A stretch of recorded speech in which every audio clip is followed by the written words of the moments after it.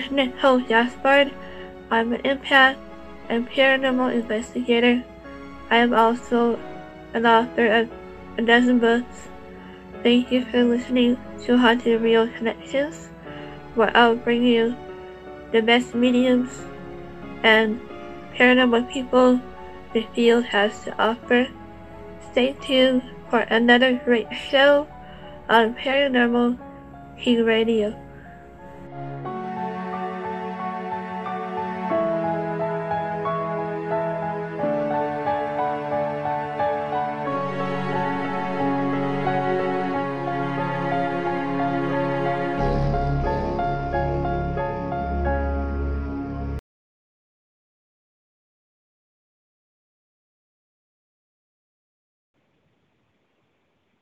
Hey everyone, welcome back to another edition on the Real Connections on Paranormal King Radio, and I'm your host, Nicole Gaspard, and I have a wonderful guest with us tonight, Joe Franke. Welcome to our show. Thank you. And sorry guys, we're running late on Gremlins. I always like to blame my Gremlins, but anyway. But just to let everybody know a little bit about your background that you gave to me, I'm going to read it a little bit if you don't mind. Real quick, and then we'll have Q&A with the audience. They'll ask us questions, shortly. And so, Joe Franke is a veteran in the paranormal world. I know I'm going too fast. Not only is he an accomplished investigator, he is also a seasoned researcher, demonologist, and a consultant and lecturer with more than 36 years experience to his credit. And I wanted to make sure I mentioned the next part. Joe's journey is into the paranormal domain began back in 1986 at the age of 18 when he met and befriended famed paranormal researchers Lily Ed and Lorraine Warren at a local seminar. So Joe was chosen by the Warrens and was invited to join them in their work as one of their original students.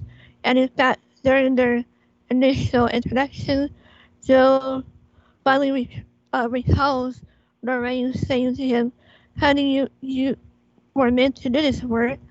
Would you like to come and work with us?" So the Warrens took Joe under their wing and welcomed him into their family, where he eventually met his dear friend and brother, the Warren's grandson, Chris McKinnon, who's also been a part of our guests for a few times on the show.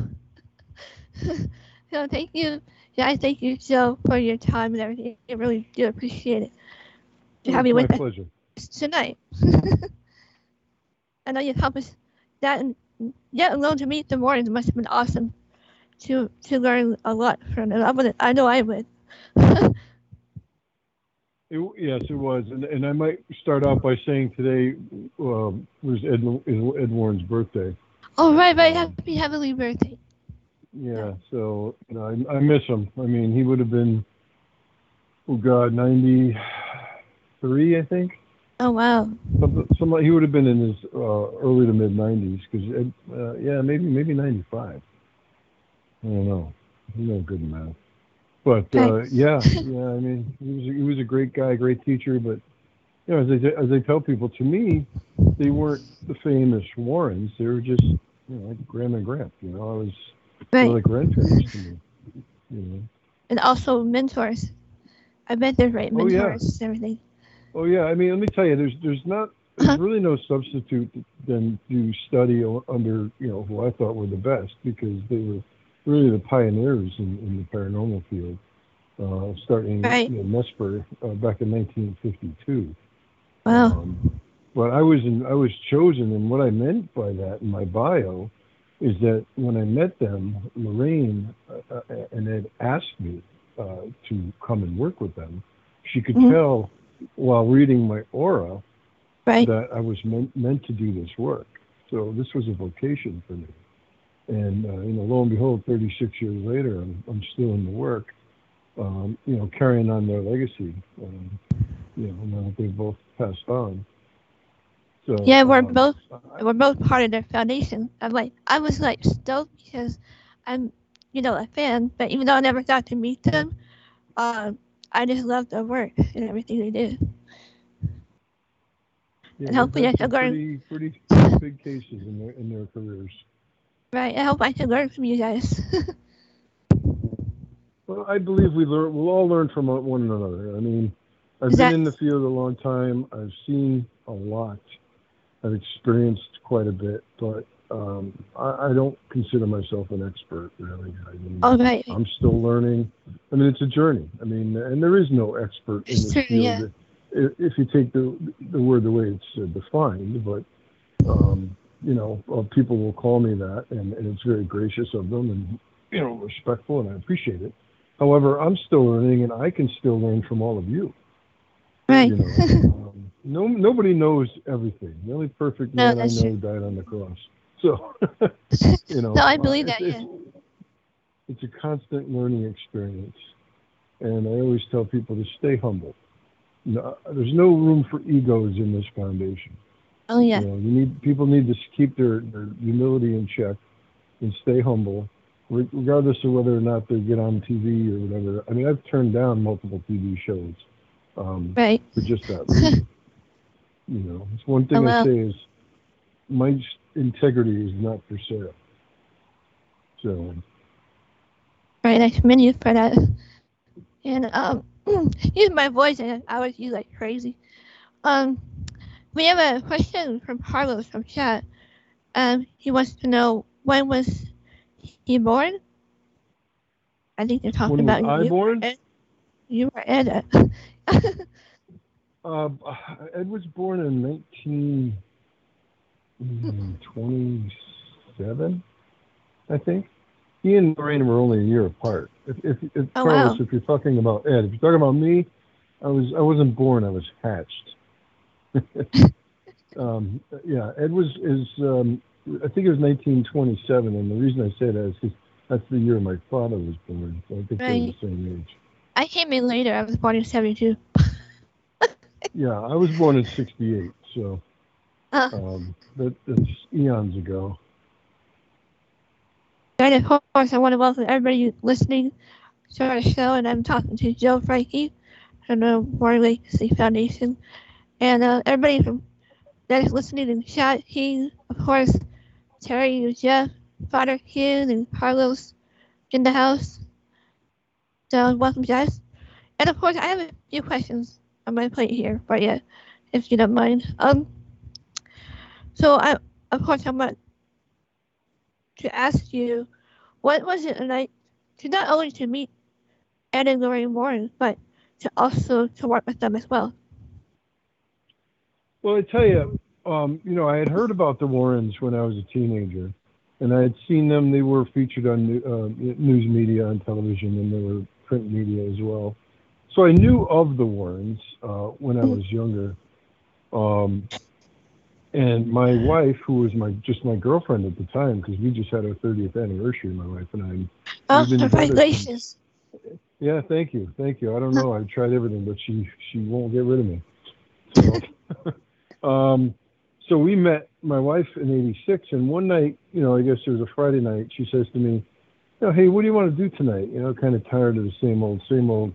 She said, "I see in the newspaper there was an advertisement that the Warrens were going to be lecturing one town over at Holiday Inn. What they would do is they would rent a room at a local motel or conference room, Oh, and then they would sell tickets." let's So go there.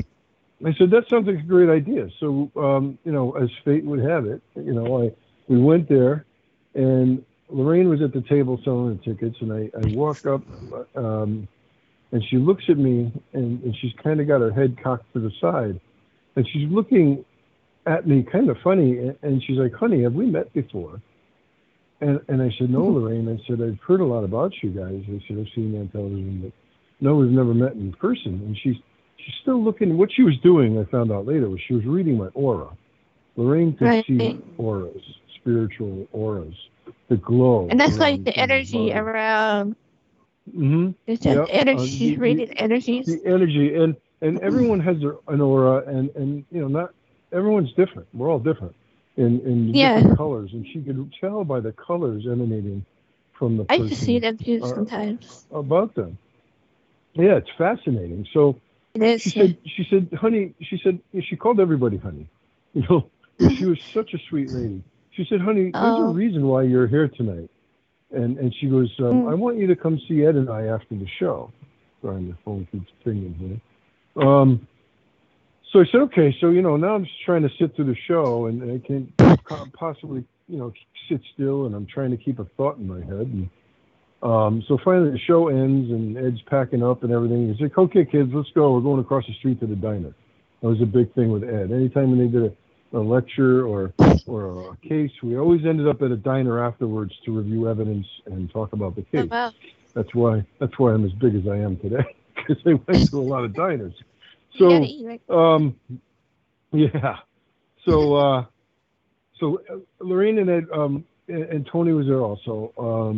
And Lorraine's sitting across from me, and she's holding my hand, and she's looking at me, and she told me what she was doing. She was reading my aura. And she said, honey, she goes, I can Oh, tell by your aura that you were meant to do this work. She said, would you oh wow. consider coming and working with us? So that's why I said I was chosen. I was selected by them. And I was in shock. I'm like, absolutely. I said, I don't think I missed a beat. I said, absolutely. So that's when my journey pretty much started. And the way I got my feet wet was there was a Mm, little inn/restaurant in Newtown, Connecticut, where they would every Monday night from like 6 to 8 or something like that. They would have classes, and there was just a few of us. There was only about 6 of us, and that included my wife at the time and my girlfriend. She oh was wow. then, and you know, so what Ed would do, I remember the first class. What? He pulled out his tape recorder and he started playing the tapes from Amityville, the interview tapes. Mm, So that was my first introduction to the Amityville. Amityville wasn't the Amityville horror back then. Didn't turn into the oh, Amityville horror until the book and the movie came out and all that stuff. oh right. Amityville was just another case that they were called in on at the time. However, it was a horrific case. And I've got lots of stories that I can tell, that I got from Ed. But so anyway, they would play these tapes, and then I remember him playing the voices from the Enfield, England case, where these Mm, spirit voices would interact with Ed and basically answer questions. And these voices, he said, they were coming out of thin air from everywhere. oh From wow. all around the room, these voices would be answering questions, and they would say things, and he'd say, "Well, tell me your name, Tommy." It'd say Tommy. There was Tommy. I forget the other one. But Isn't that it was interesting. isn't that So like disembodied voices or they were everybody would hear? disembodied voices. They were disembodied voices. Oh Okay, wow. and and he's got these on tape. So he'd be playing the tapes, and then a couple of minutes into the tape, he hits the stop button. He goes, "Okay, kids, that's enough." He says, "Voices like this," he said, "these are demonic voices, and we don't want to give them a lot of recognition," which is true. Right. You don't want to give you don't want to give negative, evil spirits a lot of recognition. You don't want to give them that power. Yeah. So that's how I got started, and then I was introduced to. I'm getting to a point, folks. I promise. I No got worries. introduced to if everyone on the call has heard of Dudleytown, Connecticut, the cursed village. Hmm. Dudleytown is I haven't heard it's of it. in a wooded area of northwest Connecticut. Yeah, you can look it up. Google it, Dudleytown. Okay. Wooded area of northern, northwestern I'm Connecticut. gonna get my It's notebook out. the Appalachian Trail goes through this. The Appalachian Trail covers about 52 miles of Connecticut, and it Hmm. goes through that area. So you're allowed to go in there during the day. However, at night after dusk, you better be out of there, or you're running the risk of being either ticketed for trespassing or arrested. Unfortunately, and the Oh reason wow. for that is all the Hmm. hype over this area over the last 30, 40 years has Hmm. caused a lot of people to go up there and cause trouble. Yeah, I They've had bet. Satanists up there making satanic altars. When I went up there a few times, we found the altar and we found a lot of bones, which I hope were animal bones. As Hmm. as there were Yeah. sacrifices, there was a big flat rock with a pentagram spray painted on it. It was pretty bad. So we go up and we're on what they call a ghost safari. Okay. So what the Warrens would do at their sometimes at their lectures, they would have people sign up and say, "Listen, we're going to have a ghost safari." And what that is we used to meet the Warrens. Everybody would take their own cars. We would meet them at a select spot near their home in Monroe, Connecticut, and we would follow them from place to place. So we would end up. We were one stop was in the parking lot of a church, and everyone would get out of their cars and form a circle, and Lorraine and Ed would discuss what happened inside this church. Sometimes we would go into the places if they were open to the public, and it would tell us about, hey, this is the church where we had this case, and there was an exorcism performed here, and this, that, and the other thing. So the last stop on this tour, this ghost safari, was Dudleytown. Now, Ed was not able to traverse down into Dudleytown. You had to walk about 1.5 miles down this very rugged trail that was covered by leaves and rocks and felled trees and all that kind of stuff. So, it was pretty steep in some areas. So Ed had just come off his first heart attack, so he couldn't make it down there. He and Lorraine stayed behind, and we went down with another guide, someone that knew the area better than I did at the time. So we go down in there, and the only thing that's left are some old rock foundations. There's not much left of Dudleytown. And you'd walk right by it if you didn't know what you were looking for. Right. So we go down there. The guy tells us some stories about it, and we come back, and the Warrens their car is stuck. I see Ed's got the hood up of his car. He can't get it started. He's like, "Oh, geez." He goes, "I knew I was low on gas, but I thought I had enough to get to the gas station or get home." So the car wouldn't start, but this was the end of the tour. So to my surprise, everybody was leaving. Everybody got in their cars and said goodbye and left. And I looked at Laurel, my wife, and I said, "Well, I'm not going to leave them here, So I had a toolbox I would carry in my car. So I said, "Well, let me take a look at it." So I take the cover off the carburetor, and I look down in there, and I'm pumping the thing, and it's shooting gas into the carburetor. I'm like, "Well, you have gas." I said, so I'm working on it for 20 to 30 minutes, and I'm just stumped. And then finally I go, "Could it be that simple?" So something just hit me. I don't know if I'm psychic or what, but I said, "Let me check something." So I said, "Ed, hop out for a second." So I get in the driver's seat, I open up the fuse panel, and lo and behold, I pull the fuse on the fuel pump, and the fuse was blown. It came down to a simple fuel pump fuse, 20-amp fuse. So I pull the 20-amp fuse out of the battery, stick it in there, the car starts right up. So it was just a simple blown fuse, a 10, 15-cent fuse. So they were so happy, like, "Okay, kids, by now it's like 8 o'clock maybe. They come on, we're going to go out to dinner. I'm hungry. Let's go." So I followed them down the road a couple of miles to a restaurant. We had a nice meal. He's like, "It's not too late." He goes, "Come on back to the house. I want to show you the museum." First time I've seen the museum. And my God, I tell you, and people ask me when I lecture about this, like, "Geez, Joe, weren't you scared?" I go, "You bet your ass. That kind of leads to my next question. What was it like to meet with Annabelle, and were you on that case? No. Annabelle, I think I was like 8 years old when Annabelle's case came out. That was in the mid 70s, I think 74. So that would have put me at 6 years old, but I would have liked to be involved. So I go back to the Warrens' house, and that's where I received my first signed copy of The Demonologist. Which I'm looking at right now. It's in my bookcase. It's a little weathered looking. Yeah. Do you have the small book or the bigger one? Probably the bigger one. The bigger one is a reprint. I have that one too. Yeah. But this is the small book. If we were on video, which I'm glad we're not, because I have a face for radio, and I'm going to scare you guys. I would show you the book. I am going to bring it to some of my lectures so I can show people. But it's one of the books that I have that's signed by both the Warrens. Lorraine usually signed the book, since she would put "Love and Prayers, Ed and Lorraine Warren," but Ed actually signed this for me as well. And Ed's he's been passed now for 15, 16 years. However, when he got sick, it was 2001. So, he's pretty much not been with us for 20 some odd years. So anyway, he starts to tell me a story about the Amityville case. I mean, I'm hearing it firsthand. I'm standing in their house, and he said, "Joe, you want to hear what happened to us when we got back from Amityville?" I'm like, okay. Well, all the hairs on my body are standing up. I'm like, I don't know. I get chills just listening. Well, I'm telling you, this is all true. I remember this like it was yesterday. So I'm standing in the kitchen by the refrigerator. And to the right of me, there's a set of stairs that go down into what they call the Halloween room. Ed had a Halloween room, which All right, I've right. adopted myself.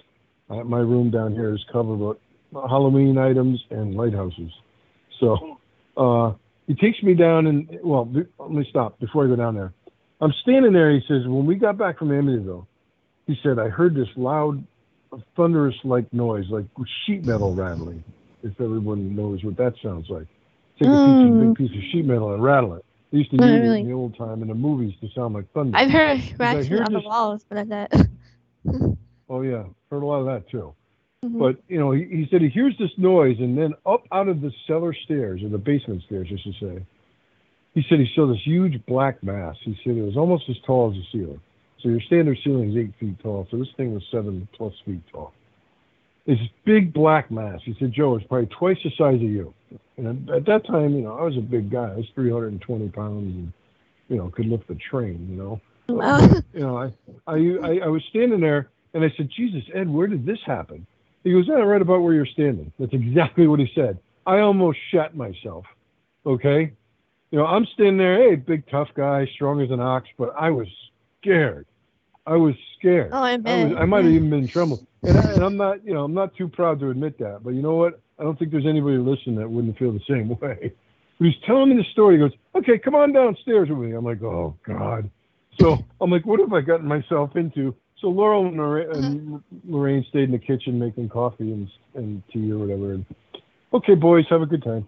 So we go down into his Halloween room, and he actually has a real coffin down there, which is still at the house today.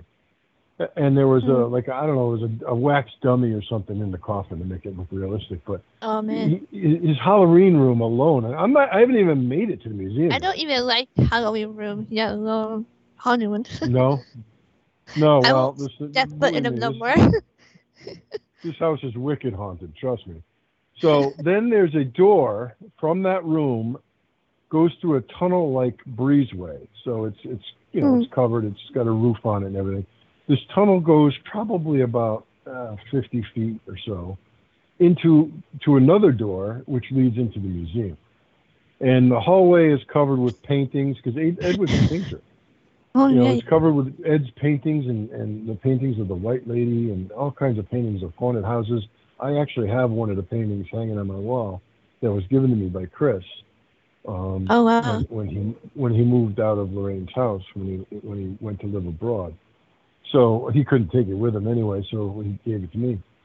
So I go into the museum, and he's showing me around, and that's when I first meet Annabelle, amongst Mm. other things. But Annabelle stood out, and I'm standing there, I'm looking at this thing, and he's like, "Yeah, don't stare." He said, "Joe, don't stare at it too long."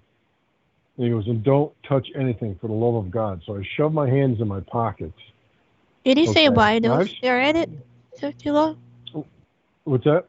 Did he say why don't stare at it for too long because it might affect you or Yeah, something? yeah. He's like, no. He says because everything in this room has got something Mm. attached to it, and they're all Oh looking at right. you and trying to figure you out. And he says, don't stare at it too long. He said, you don't want to get any bad vibrations or attachments. That's all he had to say. I'm like, okay, I won't look at it anymore. So I don't think it was on this trip because I had been in the museum many, countless times over the years. But Oh there wow. was, I'm not sure if it was this time or it was another time. I'm down there, but Laurel was with me, so I don't know if she came downstairs with me. I'm trying to remember, but we're talking 36 years ago, so bear with me. So Mhm. I'm standing there, and it's a little after 9, and he goes, "Well, we got to be careful, kids." He always called me kids. He said, "We got to be careful, kids, because he goes, it's usually not safe in here after 9 o'clock at night. He goes, those are the psychic hours between 9 and 6, Right. 8 p.m. and 6 a.m. 3 p.m. is what they call the devil's hour. Well, So I said, okay. He's like, don't touch anything. I'll be right back. He had to go and take a phone call or something. I'm not sure if he was out or had to use the men's room. He goes, stay right here and don't touch anything. I'll be right back. So Mm. Laurel and I are standing there just looking around. I'm not even moving. I'm just standing there with my hands in my pockets. And she's holding on to my arm. And all of a sudden, he had these magazines in plastic sleeves. I believe it was Fate magazine. I'm not I even sure if remember that that it one. was a Fate magazine was a paranormal Yeah, magazine. I don't even know if it's still in publication, I don't know, but but I remember he it. had these magazines that featured articles of them and their cases, and they're in these plastic sleeves, put hung on nails or thumbtacks on the rafter above me. Huh. And all of a sudden, now, these things started to sway, and there must have been about 8 or 10 of them. There was a few of them, and Oh they wow. started swinging back and forth, but not swinging like you're blowing on it. Okay, they were Oh, swinging back and forth very violently. And Laurel, because Laurel saw it, she looked. She goes, look, look. She was looking through magazines, swinging back and forth. I'm looking at it. No sooner had she said that, Ed comes walking back in and he sees that and he goes, "All right, kids, we gotta get out of here. Stuff's starting to oh happen." well. And the energy in the room, he goes, "Even I don't stay in here after 9 o'clock at night if I don't feel safe." Now his Right. office is a little room right off of the museum, so he's like, Huh. sometimes I'm in my office and I hear stuff in the other room and I have to leave. Wow. So it was fascinating. I would love I to know we see it don't have much someday. time, but it was fascinating. Okay. Unfortunately, the museum it's closed to the public now. They used to Okay, give says we tours. have a full hour. Sorry. Go ahead. Okay, no problem. So the museum used to be open for public tours Right. on occasion. However, the house they live in is at the very end of a cul-de-sac, and you can't have 50 cars blocking up the street. The neighbors got Yeah, that's really true. upset. So the town unfortunately came down on them and said no more. So, Right. but the museum and all the artifacts are still there. They do take some of the artifacts out for show. They do, Oh yeah. Paracon every year. Yeah. They have dinners and stuff. Lorraine used to attend them when she was well, when she was with us, Mm. and people could get her autograph and Hopefully take one pictures day with I'll her get and out stuff like there. that. Yeah, I don't know what the family plans to do with the museum. It's not like you can rent space in a strip mall and put all that Right. stuff there. I I mean, think. that stuff is very well protected where it is, and it probably should stay there. But the family wants Right. to sell the house at some point. Believe me, if I had the money, I would buy it. Yeah. There's some questions for you from chat. Let's see. Terry York wants to know, do you, what do you think the Black Mass was? Well, the Black Mass was what I would think was a demon. It Mm. was it was not something that walked the earth in human form. No, Right. but Ed said that was something that followed them back from Amityville. And believe me, there's a lot of truth to I that believe it. Yeah. because I have cases that I've worked on, pretty bad cases, where these things would follow me home because they want to check me out. I mean, these things have the wisdom of the ages. They know who I am, and I'm not very popular with them. Ed used to say, the devil knows who we are, and he hates us. Right. The devil hates us because we are all created in God's image. That's true. The devil wants to destroy all of us. He wants to destroy our lives, our marriages, our finances. You know, the devil, is out there, and he has his demons. The devil was once an angel, Yeah, unfortunately. at one point. I know I've But heard him yeah, time to it time. was a demon. Sorry, I got to plug my computer in.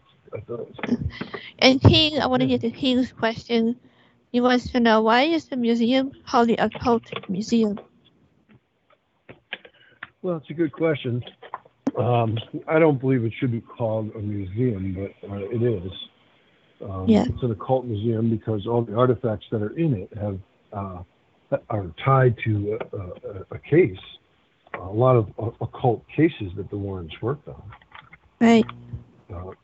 So they just call it. It's been called the Warren Occult Museum since long before I was even born. Right, that's true. And I have some questions here for you. What is the difference from a demonologist to a paranormal investigator or psychic? Well, a psychic is someone that reads people, and they can tell things about people's past and current and Mm. probably future lives. A medium is someone who channels spirits. Lorraine was like a light trans medium, clairvoyant, who could read auras and things like that.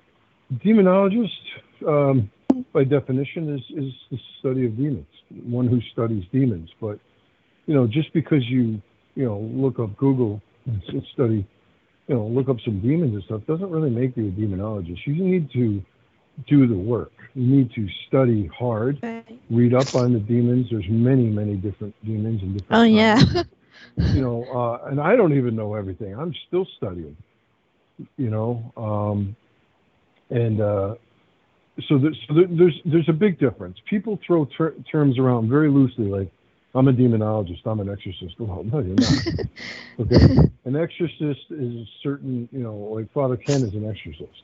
Yeah. You can't just Father Joe down the street in my local parish can't come to your home and exorcise the demons or exorcise a person in the house. You have to Mm. be trained by the Vatican. You have to study the rite of exorcism. Like I don't know if anybody on the call here has seen the movie The Rite. Yep, I've Came seen out it. in 2012. It's based on the life of Father Gary Thomas. Mm. And I've I seen it a few know Father times. Gary, Oh and wow. I worked with him. He helped me with a case in Vermont some years ago, about 8 years ago. And I remember asking him, I said, Father, you know, if I asked you about the movie, about your life, I said, how accurate was that? I said, Joe, it was pretty darn accurate. He said, Mm. I was on set consulting, and I made sure Oh, things did we were lose about as. Joe? What's that? I didn't hear you.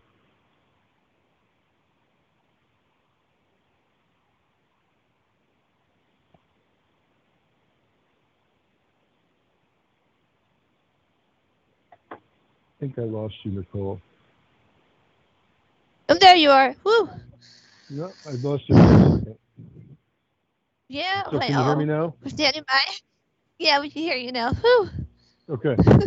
So yeah, so Father Gary is a very interesting fellow. I learned a few things from him just by talking to him on the phone. I've never met him in person because he's out in the San Francisco area, I believe. But Oh wow. he taught me about demons. He said, Joe, he says there has to be a way in. They have to be let in somehow, some way, like using a Ouija board or having a séance, or you don't even need a Ouija board to summon spirits. Any kind of ritual you Right. use to summon spirits, a Ouija board is just, I do a lot of lectures about this. I've had quite a few Ouija board cases in my day. But a Oh Ouija yeah. board, it's just a board game. It's a board game by Parker Brothers, I believe. Okay. It's not the Yeah. board itself, it's the intent behind it. It's the context in which you use that board. If your intention is to summon spirits, That's okay? true. And that doesn't mean that anyone that's used the Ouija board is going to have issues. That doesn't mean that. And when I lecture, people get nervous when I say that because, like, oh my God, I used the Ouija board years ago. I said, don't worry about it. I said, don't worry I about it. find I it said, but fascinating. what, you're playing with fire when you That's play with true. a Ouija board. And these evil entities looked for what I call victim souls. People that may have depression issues or alcoholism or drug Mm-hmm. abuse issues or mental illness, or autism. Something that if you have chinks in your armor, if you're weak, and I'm not talking about weak physically, if you're weak emotionally, spiritually, psychologically, you can become a Right. target. And I wouldn't be necessarily a good target because I don't give a shit. I I'm not think I afraid would anymore. because I'm sensitive and I'm a medium as Hmm. well. So I Hmm. think I am like a walking target, if you will. But I find it No, fascinating. well, I don't let it scare me. well, you know what? As Chris always says, and Ed said, you say this is you need to face your fears. Right. Okay, and I tell people about some of my cases and experiences, and you're talking to somebody at 350 pounds. I was at the time. I've been picked up and thrown across the room like a sack of potatoes Oh by wow. an unseen force. I've received bite marks on my shoulder, on my arms, on my legs. I've had bruises, scratches, scrapes. I've been I've been attacked. I've been scratched. physically attacked. Yeah. And you Yeah. know what it did? As I grew older and wiser, it just pisses me off. Yeah. You know, but I've had people say to me, really say, "Oh, Joe, I'd like to experience something like that." And I said, "No, you wouldn't." I said, "Don't say That's what I something like say. that. Be careful what you wish for." You Yeah. know, some people say, "Well, I want to experience something like that just to see what it feels like." I said, "No, you do not. This is not a game. I take this very seriously. Look, I'm a jokester. I got a great sense of humor, but when I'm doing this work, when I talk about this work, I'm serious as a heart attack. There are a lot of people out there, a lot of these TV personalities, and we use that term loosely. These guys don't have a clue. And a lot of them, if you haven't noticed, have got issues. They have mental issues, they have familial issues, they may have occupational issues. They have a lot of issues. I'm not going to mention any names, but you probably know who I'm talking about, and there's a bunch of them. Yeah. Okay, they do this Mm. work for the sensationalism, the thrill seekers. Yeah, let's go and grab some evidence and throw it up on our YouTube channel. You know, it's that's not what this work is about. This work for me is helping people and educating people, like I'm doing Yeah. now. Hopefully, I'm educating some of you guys. Of course, I You always know, learn when something I from you guys. I mean, if people need to be educated, if people were well educated on this, they wouldn't. A lot of them wouldn't get into the work. Yes, it's Right. fascinating work and it can be very rewarding, Yeah. but there's no money in it, That's and true. that's not why I'm in the work. I've never charged anyone ever for helping them. Most of the time, I don't even charge expenses Mm. because a lot of the people I've helped through the years can't afford expenses, and I'm talking about travel expenses, lodging, things like that. You know, Right. I, I would do that on my own dime, and you can ask my wife about that. I haven't. But I now I have a few like to more go questions, around but and go ahead. educate. Yeah, I'm sorry. I'll be quiet. No worries. No worries. I love listening to you. What do you Learn got? every time. Let's see. Where was it? If I may ask, what was your first paranormal experience? Oh boy. Well, I can tell you about the first bad case. Sure. First paranormal experience. I'll tell you a quick funny story, and Okay. then I'll get to the case. I promise. Well, first experience was when we used to go out. Part of my training, quote unquote, was we would go to cemeteries in the daytime. Not everything happens at night like people would Right. believe. But we would go during the daytime with Ed and Lorraine, and he'd say, "Okay, I'm going to teach you guys how to take psychic photographs." And I'm like, "Oh, okay." He's like, "You know," he says, "sometimes when you take photographs of old headstones or whatever, sometimes you can make out a face on them. You know. Now, Yeah. granted that it could be pareidolia or matrixing. You look at Yeah. a cloud formation long enough, you could see Mickey Mouse and SpongeBob. But you got to focus. What I tell people who take pictures in cemeteries, if you get a picture and there's really something in it, it's going to jump out at you right away. Oh Don't yeah. stare at the picture for 20 minutes and then, well, wait a minute, I see something right there. No, no, it's not there. Trust me. All right? It'll jump right out at you. And I have pictures like that. I have many pictures like that. But anyway, so I had just bought a brand new camera. So Ed said, okay, back then, this is before digital. I'm an old guy. All right? This is long before digital cameras.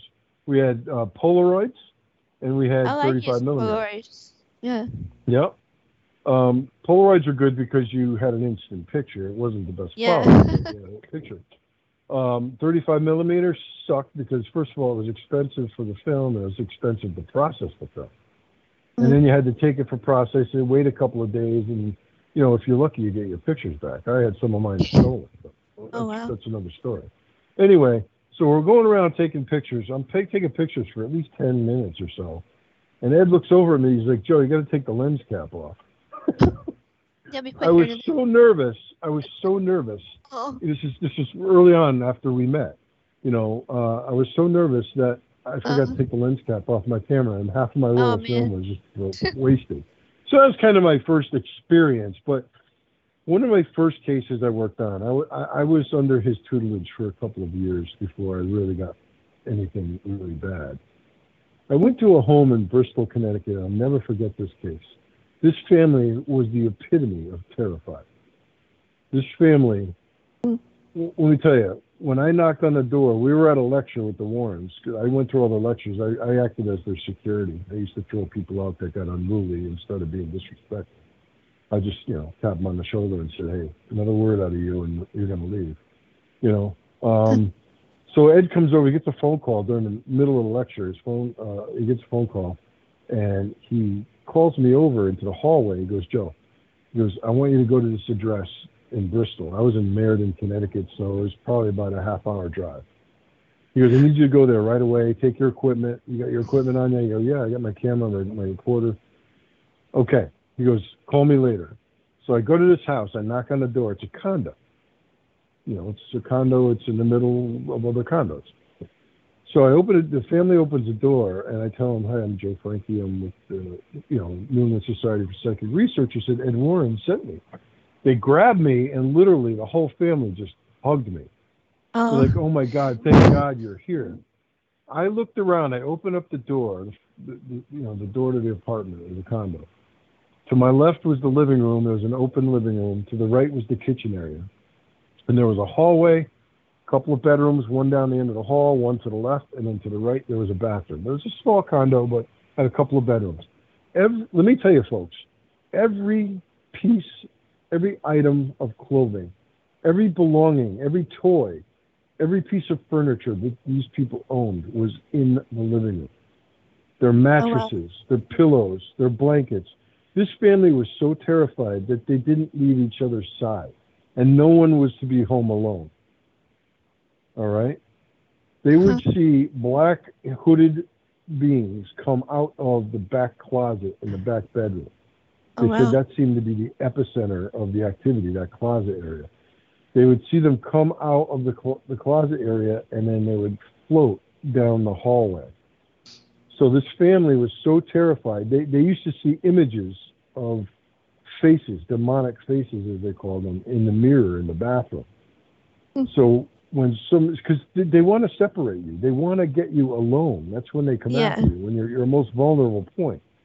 Okay, so what they would do is, if somebody had to go into the bathroom and do their business, they would leave the door ajar about 6 inches and stick their hand out in the hallway, and somebody would be in the hallway with their back against the wall, holding their hand.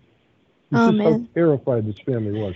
This was no joke. Now, this was kind of my first experience, and I'm looking like a deer in headlights going, oh my God, I've never seen anything like this. And I'm more intrigued than anything else. I don't remember being scared. I was more intrigued. Right. And so I asked them a bunch of questions. And at first I remember I was writing stuff down, and I thought, oh, shoot, my tape recorder. I'm fumbling around, get my tape recorder going. And I'm asking them, they're telling me what they're seeing. They said, what had happened before they called Ed, I believe this is what happened. They saw one of these figures come down, and there was a baby in a bassinet. And they saw this black hooded creature stop at the bassinet and look down into it, bend over, like it was looking at the child. And they were just terrified. I mean, this whole family. I said, okay, why don't you folks get some rest? I mean, it was probably 10, 11 o'clock at night by now. I said, I'm going to go in the back bedroom and sit there with my camera and my recording equipment. And they felt so much better that I was there. So I don't know if they really got any sleep, but they all turned the lights off and went and laid down in the living room. It was just all huddled together. It was sad to see this. Yeah. I mean, you're paying rent or a mortgage on a condo or a house that you're afraid to go into. I could tell you stories all week about that kind of stuff. Right, I have that's spirits. One of my biggest pet peeves. I've heard spirits sometimes. Right. I'm like, can you help with these chores? I've done that. I've gotten pissed off when they're here. I'm like, look, I know you're here. If you're going to hang out, go do the laundry. Right. I said, I'm not afraid of you. I'm not afraid of you, and quite frankly, I'm tired and I'm fed up. And then I said, you're not allowed to be here. Yeah. And I'll take out my Bible. I'll take out my holy water. I said, I'll say, in the name of Jesus Christ, I command you to be gone. Go back to where you came from. You're not welcome here. And by God, one time I was so angry after a case, something followed me home. I said, if you go anywhere near my children or my wife, I said, I swear to God, I'll kill myself and come after you in the afterlife. Oh, no. That's how I was angry. I actually screamed that in my house. Right. My wife's like, what are you doing down there? I said, nothing, honey. Everything's fine. Oh, he said we still have 20 minutes time over, so we're running late. And there's some questions I want to get to before we close here. He wants to know, do you know of any haunted locations that never had any death in the location's history? I'm just reading the question. That never had a death in the location's history? Yeah. Good question. Nothing that comes to mind, but just because a location may be allegedly haunted doesn't Mm-hmm. necessarily mean there was a death there. That's true. So I'm sure there's plenty, but nothing comes to mind. I'm trying to think of like a public place. But yes, there's many of them. To answer the question, Mm-hmm. there is. Some locations, it's not the location that's haunted. Maybe it's an item in the location. Maybe someone's an antique collector, and All they right. they collected an old sword that was used in a war that killed people or something.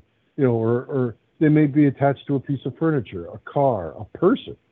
All right. Or jewelry. Items can be haunted. People can be haunted. Houses can be haunted. So, yeah, I mean, I've been in houses that have activity like, Joe, the house is only 2 years old. I said, well, it might be the land it's built on.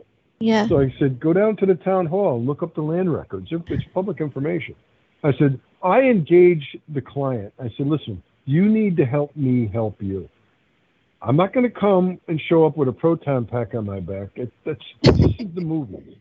Really undercutting those I business. said, if you're asking for my help, which you're not being charged for, I said, I expect full cooperation and I would expect you to do everything you're instructed to do, or I can't help you. And there's been times I've told people, you haven't done anything I've asked you to do. So that tells me you're not taking this seriously, okay? And some Yes. people just break down crying. I'm sorry, Joe, I'll Okay. do whatever you want, but I'll get angry. I'm like, look, I'm trying to help you here. But I've asked you to go do this, this, or this, or I'd asked you to take photos or put out a video camera or a recording instrument while you're sleeping. I said, I can't move in with you. And believe me, there's people I've actually stayed with for days and weeks, to try and catch some of this activity. Like, geez, Joe, I don't know what's happening tonight. Every night the bathroom door Huh. or the closet door would start shaking violently. I said, well, if there's anything to it and this thing has any kind of intelligence, it knows I'm here. It knows why I'm here. And it's Yeah. probably going to hide from me. So, yeah, Huh. but there's places that can be haunted that where a death did not occur. Absolutely. All right. And thank you for answering. Terry York wants to know: Do you use seances to draw spirits out? No, I do not, and I would not condone that. Seances, to me, are no different than using a Ouija board or even a spirit box session. Yeah. True. Okay?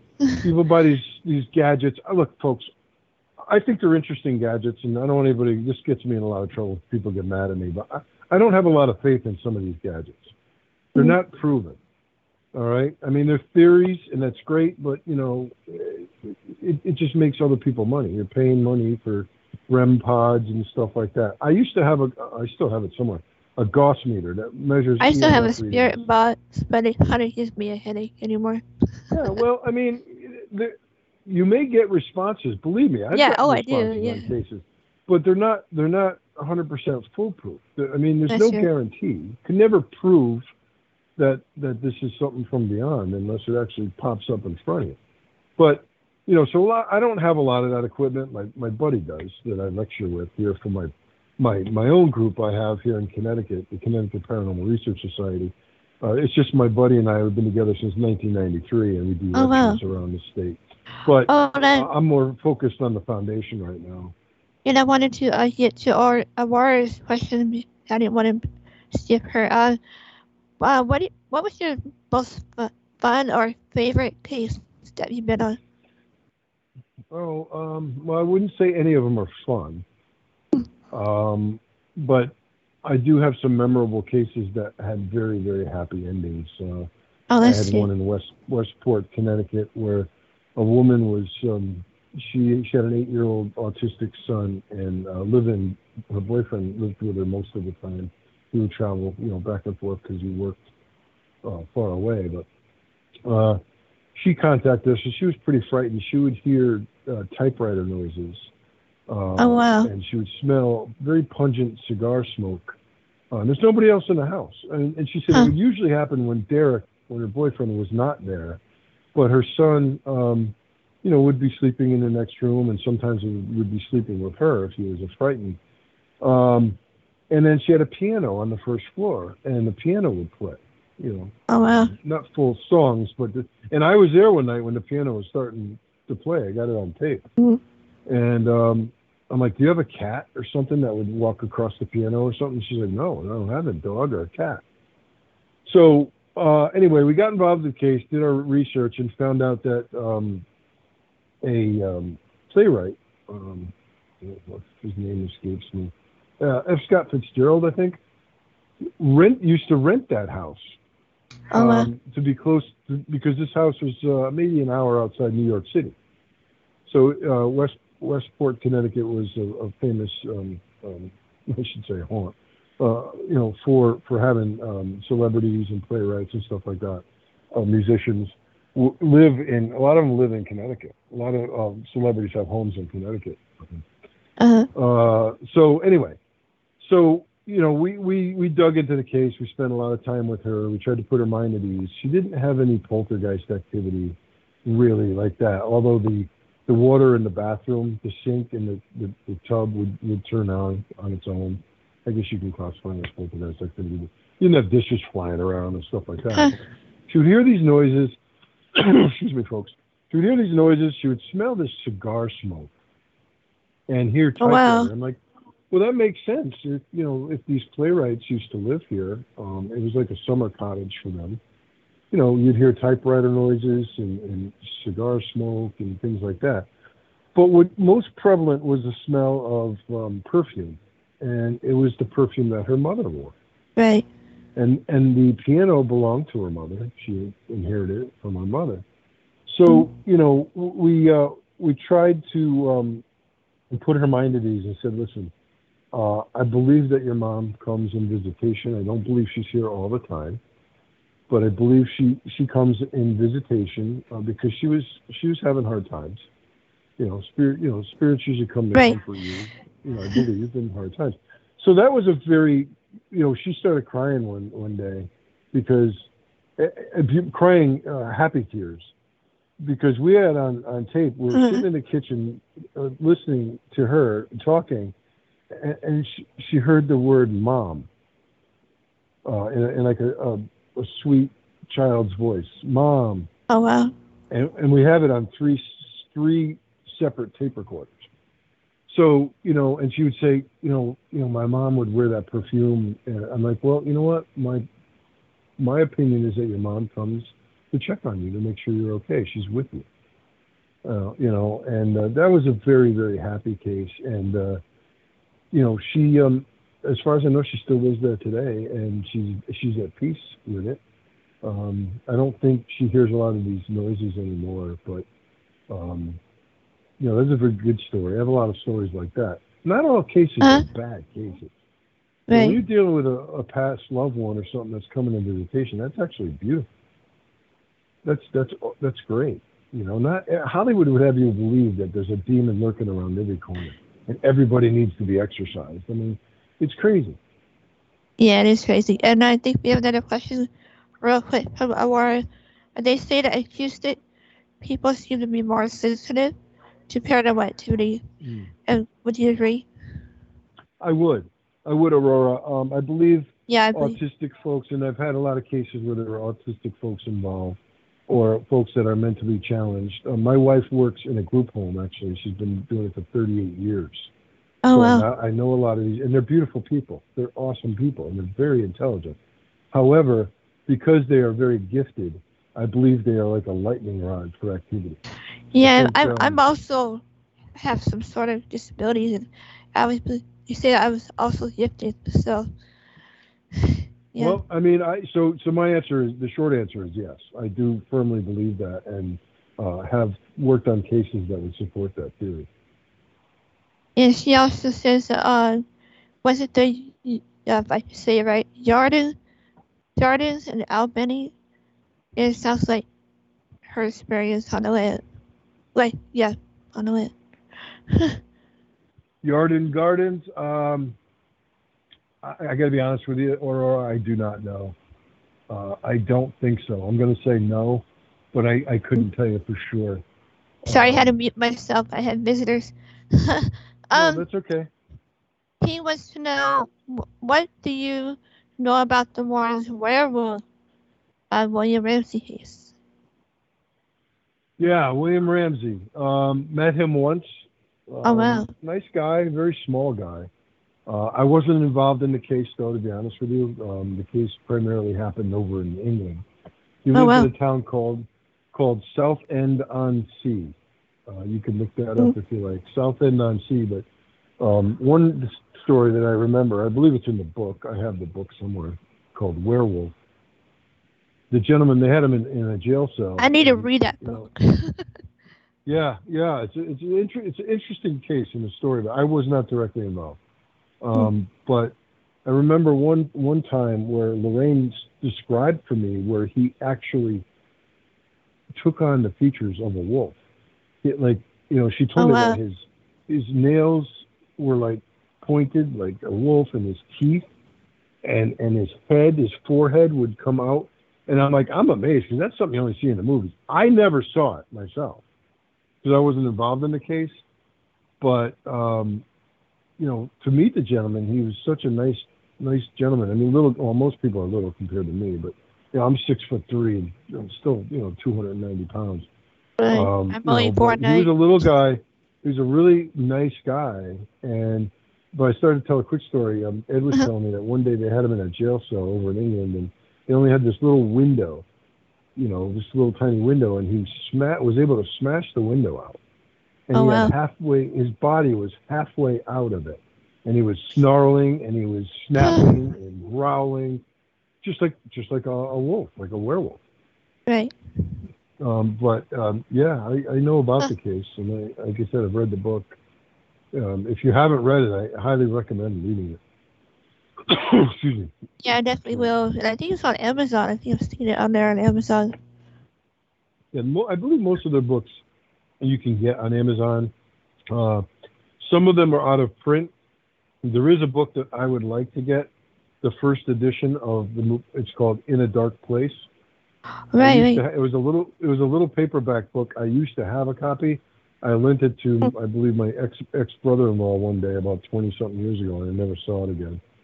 So Oh I'd no. really love to get my hands on a copy. Unfortunately, I'll never be able to get it signed, but I do have a copy of the second or third edition that was signed by Lorraine. But again, like I said, it had passed by then.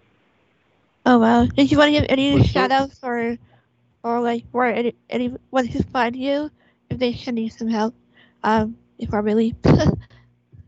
Thank you for your time, of course, with being with us tonight. oh, you're welcome. Are we all done? Did I use up all the time? Just about. I think we have a few more minutes left. But yeah, if you have Well, I any mean, shout outs, it's Oh yeah, Aurora says I have the book too. I guess is that the werewolf book we're talking about? I think so. All the Warrens books are fascinating. Some of I them, love the demonologist. yeah, the Demonologist is great, but some of the books liberties were taken, and I couldn't vouch for them to be fact. Oh well. But the Warrens were pretty good about factual data. But there's been controversies over the years about like the Brookfield case, and that's the Conjuring 3 movie. Arnie Johnson actually is still alive. Debbie, his wife, passed away a year or Yeah. so ago. But to my knowledge, the books are pretty accurate. Chris could speak better because a couple of the books were based on cases he was directly involved in. Chris Right. was ahead of me by about 4 years. He started working with his grandparents in 1980. 80. Yeah, I Huh. started in '86, so 6 years ahead of me. He's 4 years older than me, I should say. So, Oh well. um, but these are fascinating cases. They're great stories, but they're true stories. I've got so many, obviously, not only the Warren stories, but my own cases I've worked on, through the years. And when I lecture, I usually talk about my cases. I do talk about Annabelle and Amityville because a lot of people want to hear about that stuff, but I wasn't directly involved in those cases because those happened in the early to mid '70s, and I was just a youngin' then.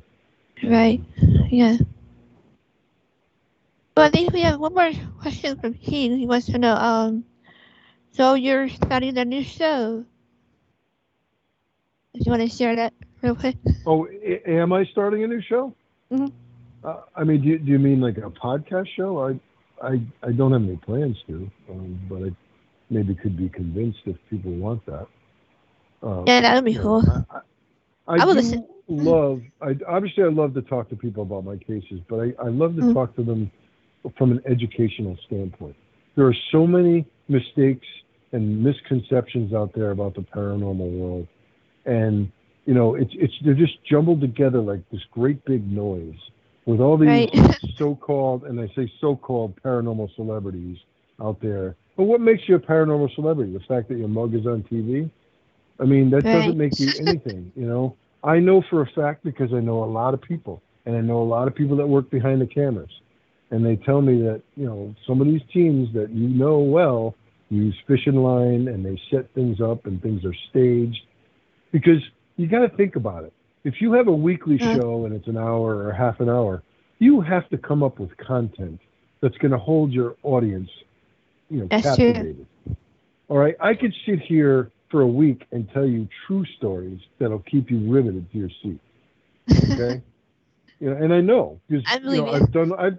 I've done lectures that have gone 3-4 hours, Right. with a break here and there because I got to go to the bathroom once in a while. Oh, he But said it we've was like done the Facebook what's Live. that? I'm sorry.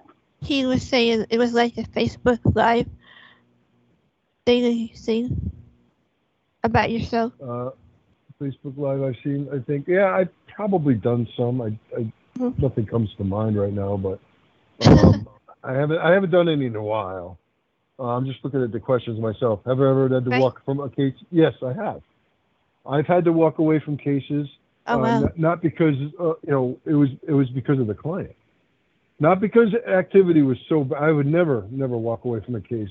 I would get additional help if I needed it. I would get help from the church, from the clergy, whoever I would need to help me fight this. But I've walked away from cases because of clients. These clients, Right. either they flat out lie to me, or they Our don't do what hosts I or ask something. of them. I get people that they'll contact me, and I'll contact them back, and I'll never hear from them again.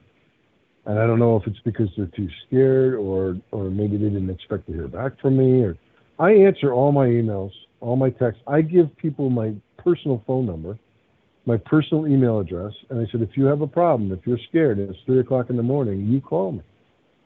Okay, my wife is usually at work because she works third shift, but I said, you call me. I can't answer. I can't promise I'll be awake and hear the phone. I said, but if holy shit happens in the middle of the night and you need help, I said, you call me. I'm not going to say wait till 8 o'clock. And that's happened on many cases where I've gone out in the middle of the night and just left.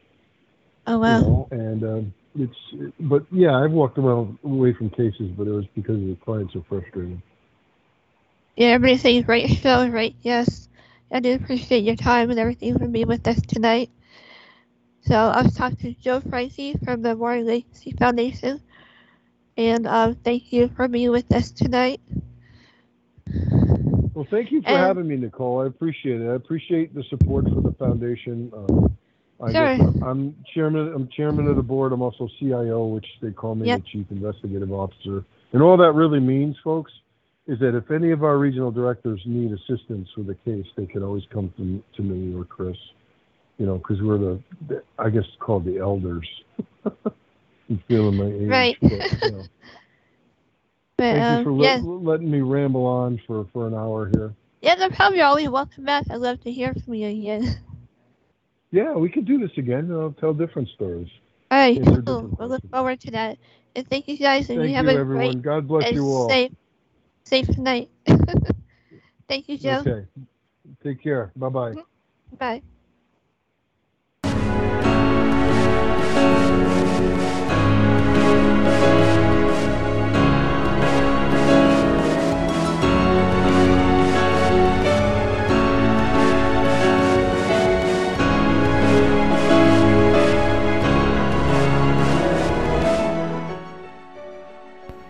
Hi, my name is Nicole Gaspard.